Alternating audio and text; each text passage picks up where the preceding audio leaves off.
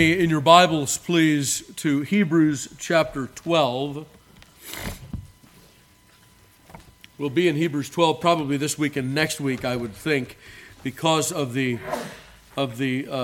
greatness of what the apostle presents here unto us. By the way, I wanted to let you know this will be this is the second last Lord's Day to the end of the year. So we have one more Lord's Day this year, the 31st of December. Should the Lord grant us that day. And then we'll have a new schedule for the licentiates. Please be in prayer for them. Let me know. Give me a moment to tell you what that schedule is. So they will be, Lord willing, in the pulpit the last week of each month. In the first month, January, and then the 3rd, 5th, 7th, 9th, and 11th, that will be for preaching. And then the 2nd, 4th, 6th, 8th, 10th, and 12th, that will be for readings. So we have a schedule set up for them for next year. So please be in prayer for them as they will, we will step it up a little bit with regard to frequency in the pulpit for them. We had talked about quarterly for the first year, and everybody was happy with that for the most part. But now we are stepping up here the second year so that they will be in the pulpit once a month, either reading or preaching. So please pray for them in that. All right, with that then, let's give our attention to the reading of Scripture. We'll begin in verse 18, and we'll read through the end of the chapter. Hebrews chapter 12, verse 18. Hear now the inerrant, infallible, and inspired word of God. For ye are not come unto the mount that might be touched, and that burned with fire, nor unto blackness and darkness and tempest, and the sound of a trumpet, and the voice of words, which voice they that heard entreated that the word should not be spoken to them any more, for they could not endure that which was commanded. And if so much as a beast touch the mountain, it shall be stoned or thrust through with a dart. And so terrible was the sight that Moses said, I exceedingly fear and quake. But ye are come unto Mount Sion, and unto the city of the living God, the heavenly Jerusalem, and to an innumerable company of angels, to the general assembly and church of the firstborn which are written in heaven, and to God the judge of all, and to the spirits of just men made perfect, and to Jesus the mediator of the new covenant, and to the blood of sprinkling that speaketh better things than that of Abel. See that ye refuse not him that speaketh. For if they escaped not who refused him that spake on earth, much more shall not we escape if we turn away from him that speaketh from heaven, whose voice then shook the earth. But now he hath promised, saying, Yet once more I shake not the earth only, but also the heaven. And this word, yet once more, signifieth the removing of those things that are shaken, as of things that are made, that those things which cannot be shaken may remain. Wherefore, we, receiving a kingdom which cannot be moved, let us have grace, whereby we may serve God acceptably with reverence and godly fear, for our God is a consuming fire. May God add his blessing to the reading and hearing of his most holy word. Our quotation today is from the Reverend Richard Sibbs. As much as men above beasts, so much is the church raised above all men. This mountain is above all mountains. The mountain of the Lord is above all mountains whatsoever. O thou mountain shalt stand immovable, when all other mountains shall smoke, if they are but touched. This is the mountain of mountains. The church of God is most excellent in glory and dignity, as you may see in the latter end of the former chapter, how the glory of the church puts down all other glories whatsoever. The moon, saith the prophet, shall be confounded, and the sun ashamed, when the Lord of hosts shall reign in Mount Zion and in Jerusalem, and before his ancients gloriously. So that the brightness of the church shall put down the glory of the sun and of the moon. Thus, you see, the church of God is a mountain. Well, that's interesting. Interesting way to think about that, isn't it? So, before we dive into the incrementals and the exposition of this section of Hebrews chapter 12, there are a couple of things that I want you to remember, and I want to speak with you maybe somewhat freely and openly about these things, that they are, I think, controverted and misunderstood. First of all, there are those who would take the comparison that is made here in Hebrews chapter 12, and they would say that the writer here is emphasizing Sinai at the beginning there in verse 18, the mountain that might be touched, and then the mountain that can't be touched, Jerusalem, which is above, or the heavenly Jerusalem, that he would be de-emphasizing the visible church and emphasizing the invisible church. And I think that would be a real mistake, a horrid mistake from this passage. And let me tell you why. You'll remember this passage with me from Genesis chapter 28, and we see it. We see this concept elsewhere in Scripture, but it is very clear here in Genesis 28. We'll have Jacob, he falls to sleep. He sees a vision of the ladder that stretches between earth and heaven, and the angels of God ascending and descending upon that ladder. And he wakes up in the morning and he says, surely God is in this place, and I knew it not. And then he says, this is the house of God, the gate of heaven. You remember that? Okay, without turning there, we'll just take that for enough of a description to help us forward in our understanding. There have been theologians that we love and we trust in many, many different aspects of their teaching, and yet some of them, from time to time, they go astray. They de-emphasize the distinction between the visible and invisible church. It is also possible to overemphasize the distinction between the visible and invisible church, such that sooner or later you end up having essentially, by way of practice, two churches. Now we know, beloved, that there is only one church. The Apostle Paul will teach us this very clearly in Ephesians chapter 4, right? You're called into one body. There's one Lord, one faith, one baptism, one hope of your calling, one God and Father who's over all and in you and through all and so on, in you all. So that there is indeed one church. When we think of the visible church and its distinction with the invisible church, what we ought to think about is that in some respects, when we think of the invisible church, we're looking at it from the perspective of our timeless and omniscient God, who sees the end from the beginning, who knows all of his works from the foundation of the world, who looks over the church in that idyllic, redeemed sense that he sees her at her end, right? Because he sees the end from the beginning. And so then, with regard to the way that the Lord views the church, we call it invisible because he has not been pleased to reveal that to us. But then we also talk, as we have heard in our confession of faith, of the visible Catholic Church. And as we said today, as we confessed earlier today, unto this visible Catholic Church the Lord has given the ministry ordinances and oracles for the gathering and perfecting of the saints, and so on. And when we think of the visible church, this is something that the Lord has put into our hands to administer, to hold on to have responsibility in. Each of us, not just church officers, but members as well. This is why we're talking about her valuation and bringing up the valuation of the visible church and the public worship overall. Because the Lord has put that into our hands rightly to handle. Now, we can fumble. We can do it wrong. We can do what some have said, some have in their practice, perhaps they wouldn't say this out loud, but some have in their practice de-emphasized the visible church to the extent that it doesn't really matter if they come to church or not. They're communing with God in their home. We know very religious, and we would think from viewing their outward behavior, very upright people, that some of them refused to join the church for decades because they were concerned about her purity.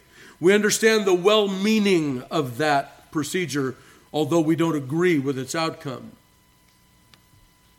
And so, beloved, we can overemphasize one and the other, but see, here in Genesis chapter 28, I think everything comes together.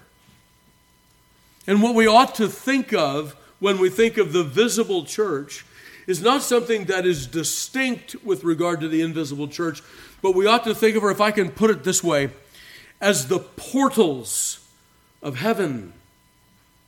Isn't that what Jacob called it? This is the house of God, the very gate of heaven. And how was it that Jacob came to call it that?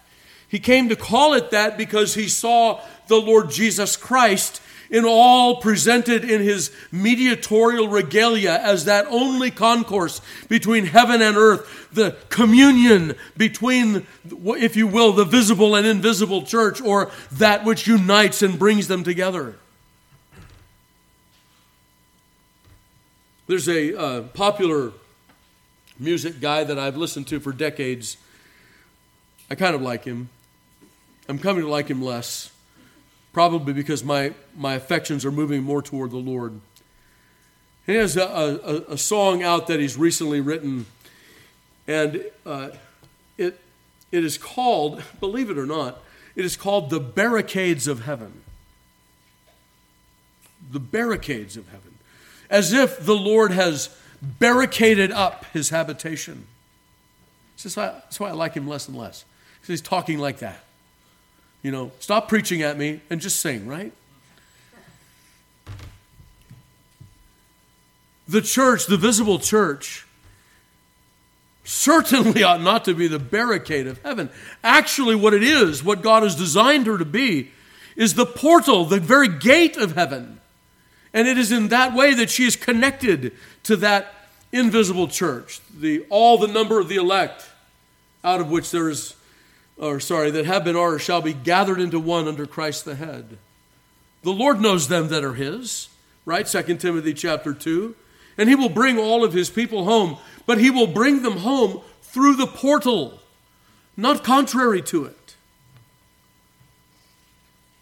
And so when we come to Hebrews chapter 12 here, and we hear him contrasting Sinai to the heavenly Jerusalem, we ought not to think that what he's contrasting is invisible to visible or visible to invisible.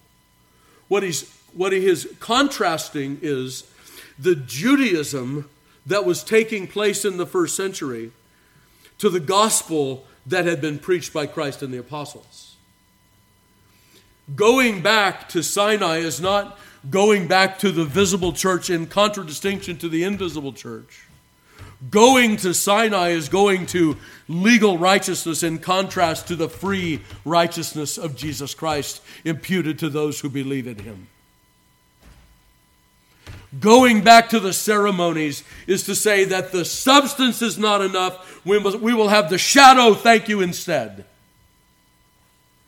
So we have to get this contrast right if we're going to understand where we're going in Hebrews chapter 12. Is that to say that what took place at Sinai was not an expression of the visible church? Not at all. It was certainly an expression of the visible church. You had professors there.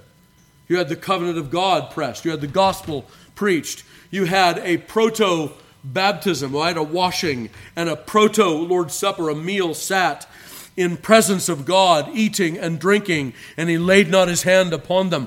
All of those things were present at Sinai. It was an expression of the visible church, but a visible church that was now thought of in the first century as something that it truly wasn't, a merit system of religion. And that is what's being contrasted here in Hebrews chapter 12.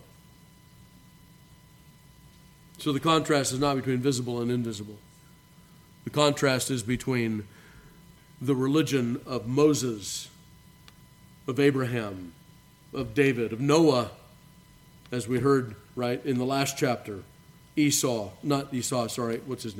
Enoch, thank you. Jacob, Isaac, contrasted to what had become first or second temple Judaism and the merit religion that accompanied it. So, That's my introductory to what we're about to talk about, because what I want us to understand here is that when he begins speaking about the heavenly Jerusalem and so on, he's not talking about the invisible church. He's talking about the church generally, as she is exhibited from the perspective of God invisibly, and from the perspective of you and I visibly, and that church as the gate or portal of heaven itself. Okay? So with that then, we can spend a little bit of time then remembering where we have been. And where is it that we have been? We've looked at several large considerations with regard to profiting from the public worship. We talked about our way of proceeding, or that there is to be regulation. We talked about reverence and propriety, and we also talked about humility. We talked about remembering who it is that we approach, right? And we'll do a little bit of that in this passage as we move through it. We also looked at preparation, and we looked at that in two steps, right? Not a living as we would please and then preparing, like cramming for a test, as we call it. Not like that. But by living our days studying to know our God, and then that nearer, what the Bible will call sanctify yourselves and draw near. Right? So we looked at that, preparation. And then we began the last time to talk about valuation. And we looked at Galatians chapter 4. They both begin with G, right? Galatians chapter 4. And in Galatians 4, we learned some things about the church that ought to make us appreciate her. That we can rightly call her mother. Right? That she's the mother of us all. That she's the one who feeds us with that pure milk, if we can relate it back to the series in the morning. And then we introduced also, we said that we were going to look at Hebrews 12, and then we're going to look at Psalm 87. In all of that, we will see God's perspective on the church. And when we say God's perspective, again, definitions are important. By that perspective, we don't mean, remember, God is omniscient. He looks at the church, both visible and invisible. He sees both of those aspects, both of those perspectives at the same time. I know. It's amazing, isn't it? When God thinks of the church, God will think of the church as that idyllic church that he has called to himself before the foundation of the world, and he will also think of that visible church that is fraught with imperfection, bad doctrine, that must be purified, that must be cleansed, that must be washed with the water of the word. He thinks of that. He thinks of both of those things because he thinks of his church. Okay? So, I know that we all want to be theologians. Sometimes theologians are impractical. It's impractical to think of the church so bifurcated between visible and invisible. And it leads to errors. All right? So let's go ahead then and dive in to our passage. As wonderful and as valuable as the expression of the visible church was there in verses 18 through 21, the Lord will call upon us in this passage to go beyond that. But let's remember what 18 through 21 presents to us in just a few brief moments. First of all, it was a mountain that burned with fire. In other words, God chose visibly to manifest himself on that mountain with fire. With fire. That God would show in that fiery manifestation his great anger against sin, his great anger against all who would cross him, who would rebel against him, who would shake their fist at him. It put the people to fear, didn't it? There was blackness and darkness and tempest. The people of God had been really without much in regard to teaching for generations, depending on the chronology that you use. Some would say that the Egyptian captivity was 430 years long. Others would say it was 215 years long. That the entire time of Abraham and then to the Exodus, that was the 430 years. And there's good folks on both sides of that. But it is at least 215 years where they have been in Egypt, and for at least some period, perhaps 2 or 3 generations, they have been truly without the law and slaves in bondage. And we'll remember that, won't we? Because the Lord tells them to remember the Sabbath day, which they've no doubt completely forgotten, or at least had placed in the back of their minds, because they would have been forced to work endlessly. Right? And so the Lord comes down upon Sinai in this great show of power, this great display of holiness, and he will proclaim his law to them. And Paul will tell us in Galatians chapter 3 that this law was added because of transgressions, that the people of God had fallen into an habitual pattern of sin that must be cured, and he gave them the law as a mercy to them, as a grace to them. So fire, blackness, darkness, tempest, trumpet, voice of words, and in hearing those words, they turned to Moses and they said, "No more words, Moses, please. You go talk to him. We don't want to talk anymore. If we hear another word, we know what the next word is. He's told us his 10 words. We know the 11th is destruction, because these 10 words have convicted us and shaken us to our core." Right? So notice that there's some really wonderful things going on here as well. There were faithful people at the base of Sinai. Not many, but a few.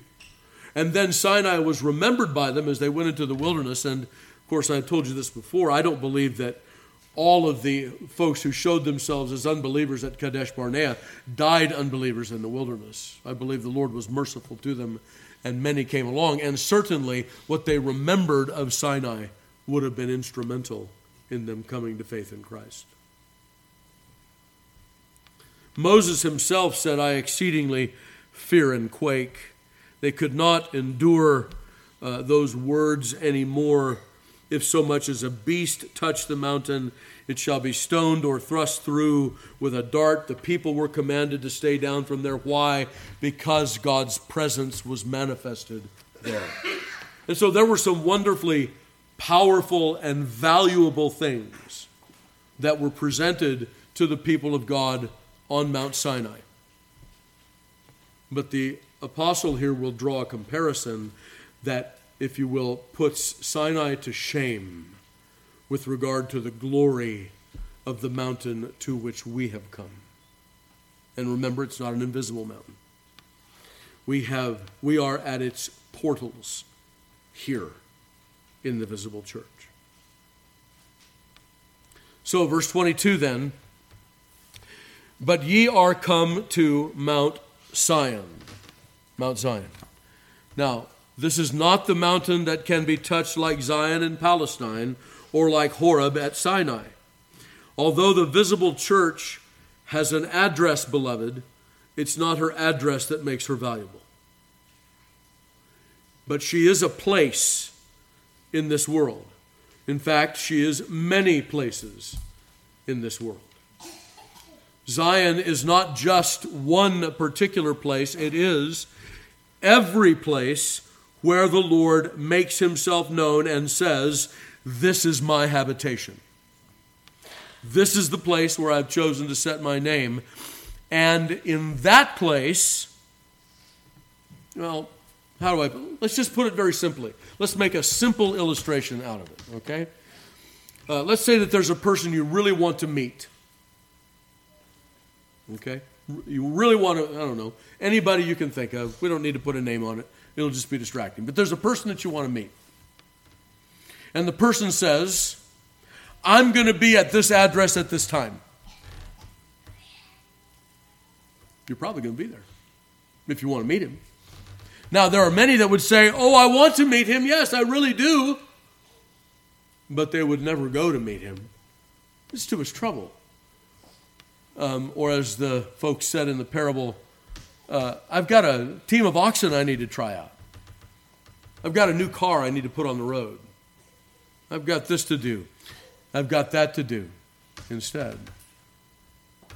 If you really wanted to meet him, you'd come where he's setting down his name. You'd come where he's setting down his person. You'd come where he is said to take up his habitation. That's what Zion is, and that's all it is. It's a very simple illustration, yet when the writer here says, you are come to Mount Zion, then every time you and I sing in the Psalter, Zion, we sing of here. It's here we're singing of. Because this is the place in this age where God has chosen to set his name. Not only here, obviously. There are many places like this place where the Lord has chosen to set his name. But wherever he has chosen to set his name, this is where we come to meet with him. And that was the significance of Zion. It was a mountain. Why was it a mountain? Well, because God knows us. He knows our frame, that we are but dust, that when we're going to do something, we like to do it at the top of a mountain. If we're going to do something important, we want to climb up to do it. We want to look over the vistas. We want to be, if you will, impressed with the height of the place and all of that. And so what does he say? It's not a mountain that might be touched, but you are come to Mount Zion. This is the place. This is that elevated place where the Lord has chosen to set his name. Zion was also, as we will see in a little bit, it was a place of judgment. It was a place where people came to worship the Lord. And we could look at that over and again. But let's just, for the sake of time, hear this quotation from the Reverend John Owen. This is the first privilege of believers under the gospel. They come unto Mount Zion, that is. They are interested in all the promises of God made unto Zion, recorded in the Scripture, in all the love and care God expressed towards it, in all the spiritual glories assigned unto it.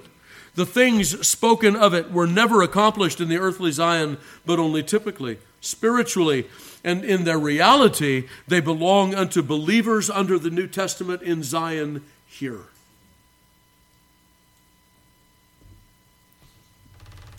We might, if we were minded to, we could take the time and keep in mind that each one of these statements, Mount Zion, heavenly Jerusalem, innumerable company of angels, city of the living God, each one of those is a sermon in its own right, to show all that God has said about these things in the Bible.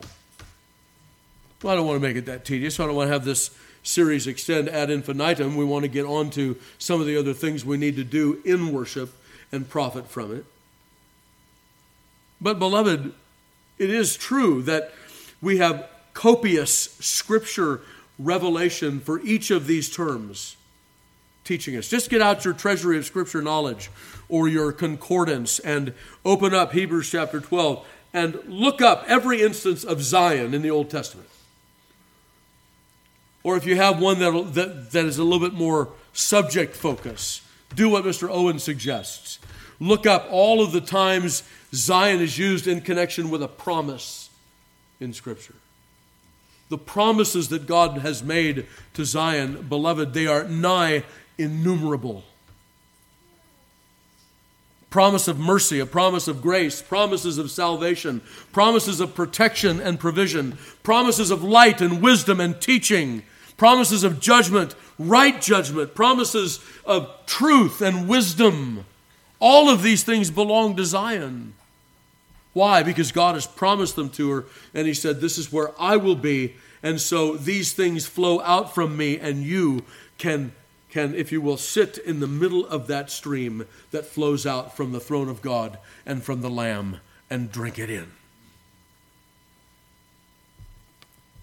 Of course, the question that we're going to ask at the end of each of these is, how many other places in the world does that take place? Nowhere else. There's not a rogue fountain out in the desert somewhere. So much were the people of God attached to their earthly Zion that in the days of John Baptist or in the days of Christ, when they came preaching, they wondered at them. You haven't come up the right way. You didn't come up through Zion. You're outside of Zion. Actually, Zion had left the true Zion. Isn't that true? And it was John Baptist and our Lord Jesus Christ that gave the clarion call to the people of God to return to the Lord in Zion. Not outside of Zion, but in Zion. Why? Because that is where the Lord has set his name. This is the place of all of his promises.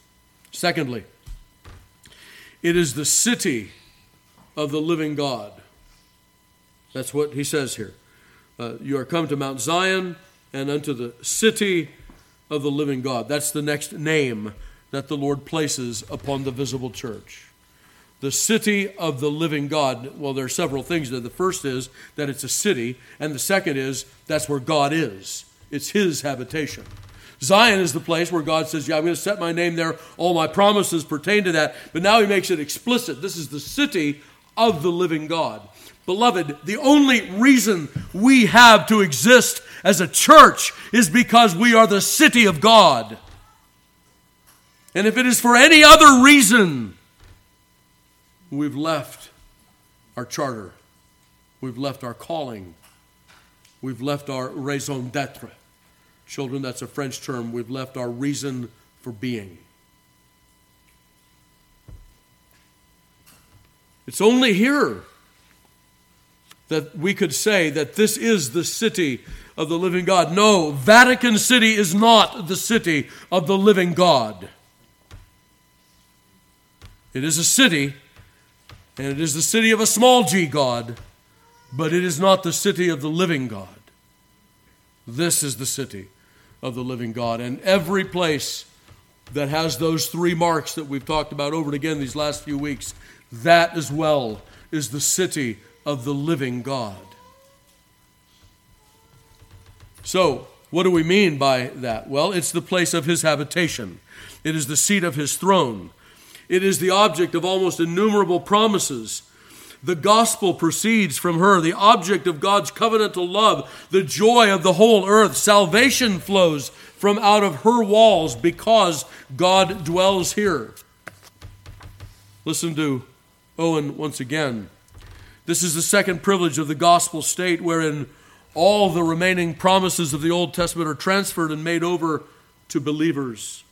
Whatever is spoken of the city of God or of Jerusalem that is spiritual, that it contains in it the love or grace or favor of God, it is made theirs, all of it. Faith can lay claim unto it all. Believers are so come to this city to be its inhabitants, free denizens, possessors of it, unto whom all the rights and privileges and immunities of it do belong. And what is spoken of it within the Scripture is a ground of faith unto them and a spring of consolation. Why would the writer here call it the city of the living God? Because like cities, it is a city that has government for its good. It has walls.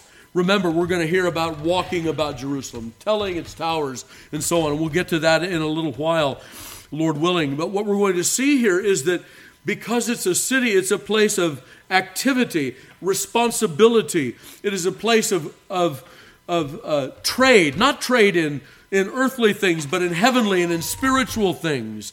It's a place of habitation. It's a place of responsibility, of leadership and following that leadership, of taking our place in it as the people that rightly belong here. All of that is involved in the word city, but it's more. It's the city of the living God. Any city can be a city, but no city but this can be the city of the living God.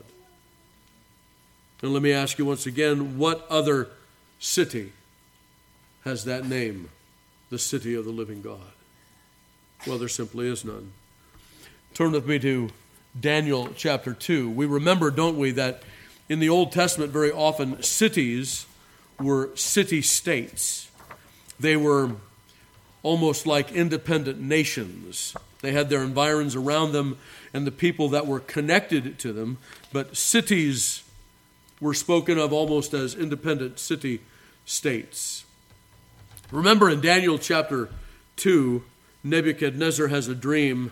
Well, he had a lot of dreams, didn't he? But this one, in this particular chapter, was of this rock. This is the dream he couldn't remember. I don't remember the dream. You guys come in and you tell me the dream, and then you tell me what it means. I don't know.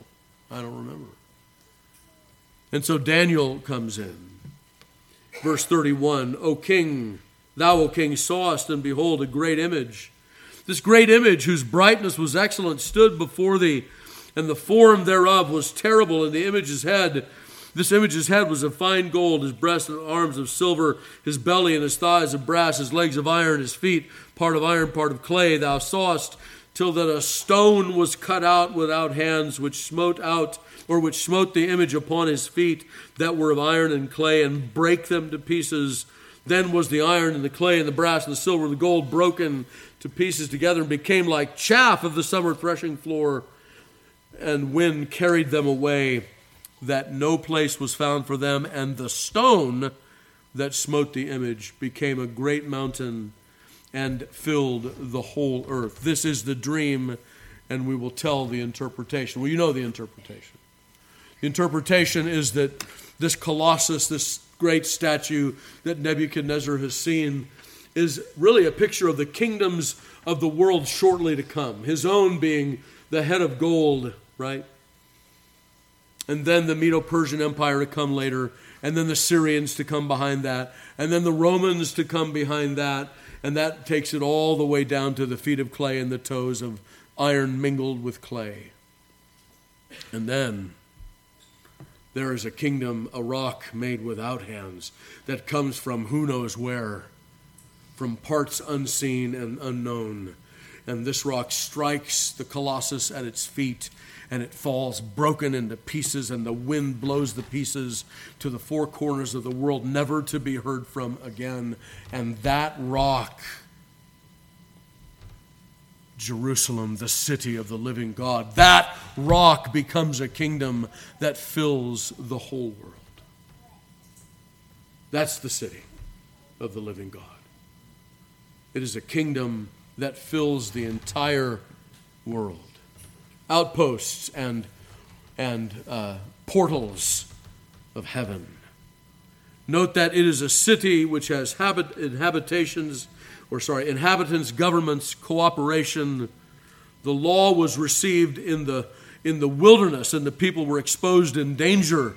Here they are protected with sound doctrine, truth, order, labor, governance. It is a place of safety in ancient times, the city was, away from the enemy, the dangers of the wilderness, a place of supply and protection. And we would not have the protection of sound doctrine and godly practice, the provision that God has given to his people apart from the church and her public ministry, considered as that city where that protection lives. Now she's called the heavenly Jerusalem. Number 3, the heavenly Jerusalem. We learned that last week, didn't we? Paul uses the same term in Galatians chapter 4. He calls it the Jerusalem which is above. And so here what is being contrasted is the Jerusalem that is still standing to the Jerusalem that is heavenly. And as the Apostle Paul in Galatians 4 made it clear, the Jerusalem that now is corresponds to Hagar and Mount Sinai, which is in bondage. That's what he says in Galatians chapter 4. So the contrast here is between Sinai and the true Jerusalem once again. Another maybe indication that Paul was instrumental in the writing of the book of Hebrews. So the contrast here is between the heavenly and the earthly Jerusalem.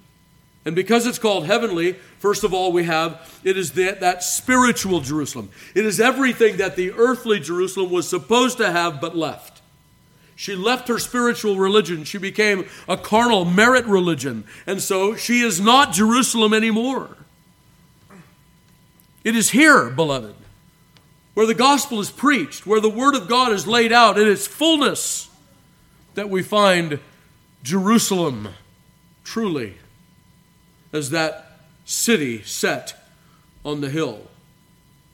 You think Jesus is referencing that in the Sermon on the Mount? It is eminently possible that when he says a city that is set on a hill cannot be hid, notice he's speaking in Jerusalem, which was set on a hill. But she neglected to be the Jerusalem she was supposed to be.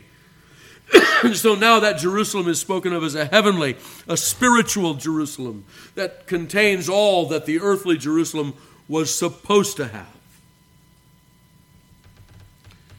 It is heavenly in that it is enduring. It is never to be destroyed.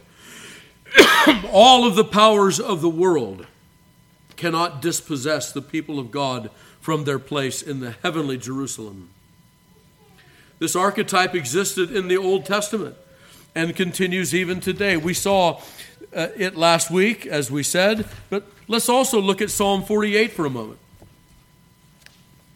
I put it to you, let me say it this way, if you can come with me this far, that the earthly Jerusalem in the Old Testament, in the days of particular faithfulness, let's say in the days of Solomon, the early days of Solomon, in the days of Asa, in the days of Jehoshaphat, in the days of Hezekiah, in the days of Josiah, right? That she more or less corresponded to the heavenly Jerusalem. In other words, there was an archetypal Jerusalem in heaven even while there was a Jerusalem upon earth.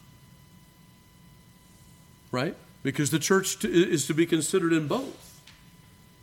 Notice in Psalm 48, great is the Lord, greatly to be praised in the city of our God, in the mountain of his holiness. Beautiful for situation, the joy of the whole earth is Mount Zion on the sides of the north, the city of the great King. God is known in her palaces for a refuge. For lo, the kings were assembled, they passed by together, they saw it, and so they marveled. They were troubled and hasted away. Fear took hold upon them there, and pain as of a woman in travail. Thou breakest the ships of Tarshish with an east wind. As we have heard, so we have seen in the city of the Lord of hosts. In the city of our God, God will establish it forever. Selah. We have thought on thy loving kindness, O God, in the midst of thy temple. According to thy name, O God, so is thy praise unto the ends of the earth. Thy right hand is full of righteousness. Let Mount Zion rejoice. Let the daughters of Judah be glad because of thy judgments. Walk about Zion and go round about her. Tell the towers thereof, mark ye well her bulwarks. Consider her palaces, that ye may tell it to the generation following. For this God is our God forever and ever. He will be our guide even unto the death.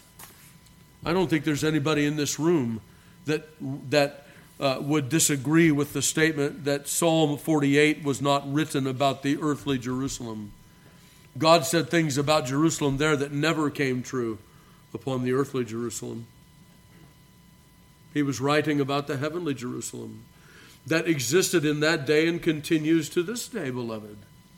This is the portal to that heavenly Jerusalem. We are come to the heavenly Jerusalem through these portals. This is what the binding and loosing, the opening and shutting is all about. This is not the barricade of heaven. This is the gate of heaven. So, notice that we as elders and parents in the church are required to know her, to love her, to know her parts, her palaces, her advantages, that we might tell it to the next generation, that we might bequeath a love for Zion and the heavenly Jerusalem to the generation to come. That, like an inheritance is laid up for our children, we would want to leave them something valuable, so the knowledge of the heavenly Jerusalem is that valuable thing that we want to leave to them as an inheritance. We talked about valuation, right? Now we're talking about the valuation of the visible church and its worship and how we must pass that on to our children. Note, the inheritance that you desire to leave is not just a mystical idea. This is the folly of Psalm 49, right? If we would look at it in that way. But we have something of true and lasting value to pass on to the generation to come. Let's run through 8 things briefly here in Psalm 49. First of all, Zion is beautifully situated. She's beautifully situated. What do we think of when we think of maybe, a friend of yours calls you up and says, hey, I just bought a new house. Oh, really? How is it? It's really nice. It's out in the country. It's up on a hill. It's beautifully situated. Beautifully situated. Well, that's what's said here. Zion is beautifully situated. That is, that she is set in the most pleasant place in the world. Why? Because God is there. This is where we hear of the Lord. This is where we hear of His grace and mercy. It is here that we hear of a Savior. Beloved, where do you hear of a Savior besides here? And this as the catalyst for countless conversations in your families and and among your friends. When you go out there, beloved, come with me for a minute here. When you go out there and you hear the name of Christ, how do you hear it? Well, it's shameful how we hear His name out there. But how do we hear it here? Well, He is our God. He is our Savior. Nobody speaks of Christ like He's rightly spoken of here in the church. Secondly, this is where the King dwells. Third, He is a refuge for all who call upon Him. Zion is that refuge. She is that true, if you will, city of refuge where those come who have committed any crime to be forgiven by her King and rightly judged and handled. This King of ours, He is a protector. None of the enemies can touch those who belong to her. Fifthly, she is established forever. She is that heavenly city whose builder and maker is God, we learn one chapter ahead in Hebrews. Sixth, she is the place where God's covenant fidelity, His covenant mercy is known and rested upon and preached and taught and advertised and proclaimed. From here, from this place, number 7, the praise of God goes out into all the earth. And then in verse 8, or number 8, in my notes here, we are commanded to know her bulwarks, her palaces, and her towers. What is a tower? A tower is a place of watchfulness and defense. You enter into the tower as a watchman on the wall, looking out over the dangers and turning your face to the people, telling them peace and safety, or take cover. It's the place of watching over the people of God. Know the towers of the Lord. That is, know those who are the watchmen in the towers. Or as Paul will say in 1 Thessalonians 5:12, know them which labor among you and are over you in the Lord, and be sure to esteem them very highly for their work's sake, and be at peace among yourselves. 1 Thessalonians 5:12. Know her towers. And remember what those false shepherds did in the days of Jeremiah? What did they say? Peace, peace, when there was no peace. Right? Secondly, know her palaces. Know her palaces. Know the royalty and richness, the opulence.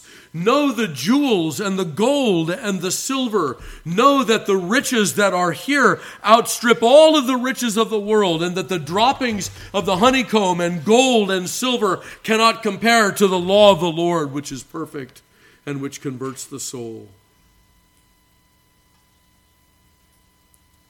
Where else but here are those spiritual riches which outstrip all others? Bulwarks. What are bulwarks? Bulwark is an old word for something heavy that's used in defense, either a foundation or a wall. Some of you have seen pictures of the Great Wall of China, haven't you? I remember the first time I saw a picture of the Great Wall of China. I've never seen the Great Wall of China. Some of you have seen pictures of it, like I have. And you look at the Great Wall of China and you think, well, that's not a wall, it's a road. You can put wagons and vehicles on top of that. That's not a wall. I think of a wall, I think of something like this. Not something, like that. But that's what a bulwark is. It's a wall so wide that when they hit it with their battering ram, it doesn't go through. You put a single layer of bricks, and here they come with their ram, and, well, they're through it in one lick. But not so with those walls. In fact, those walls of Jerusalem were such that there were apartments in them, places that you could live. And when things got really bad and they were under siege, they would bring rock and rubble and other heavy things, metal and so on, and pack it in the wall. That was a bulwark. Beloved, know the defense of Zion. Know her defenses, that she is founded and protected by sound doctrine. Towers, palaces, bulwarks. Know Zion and all that she has to offer by way of protection, instruction, protection, and riches. Know all of that. To an innumerable company of angels, and I'm up against the hour, so we'll have to put a pin right here.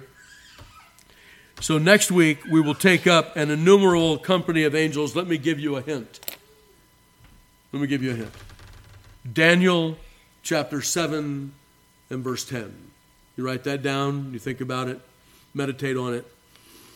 This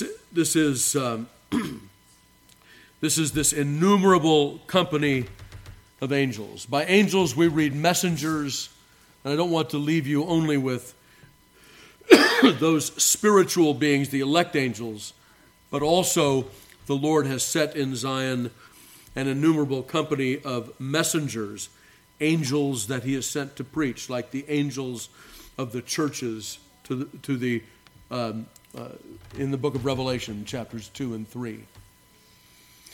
Any person or these elect spirit beings that are sent in the service of those who are inheriting salvation are rightly called angels.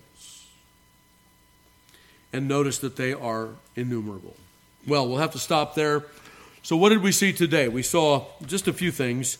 We looked at Mount Zion as that place of all of the promises of God.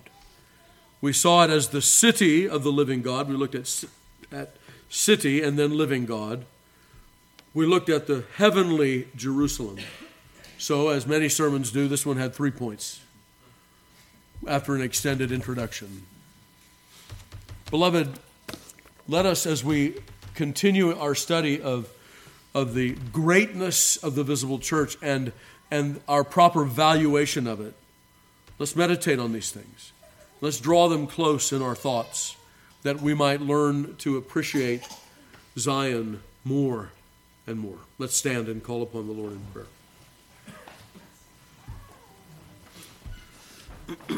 Our dear Heavenly Father, we thank Thee for Thy habitation. We thank Thee, Lord, for what we have learned in Zion over the course of our lives, even if we are little ones. We thank Thee for what we see our little ones learning in Zion. That they stand with us, that they sit with us, that they sing with us, that they pray with us, that they know where they ought to be and have taken their place among Thy people. Oh Lord, we pray that we might recognize that these things are not found anywhere else and their valuation of them quite precious. And Lord, that Thou wouldst be with us as we continue in our study, that Thou wouldst raise up, inflame our affection for Zion because of her great value. Father, we confess that her value is not enhanced nor advanced by us, that it is because Thou art here. As we read in the end of the book of Ezekiel, that the greatness of that temple that he described is summed up in these words: Jehovah is there. O Lord, that would be the value that we look for. In Christ Jesus' name we pray. Amen.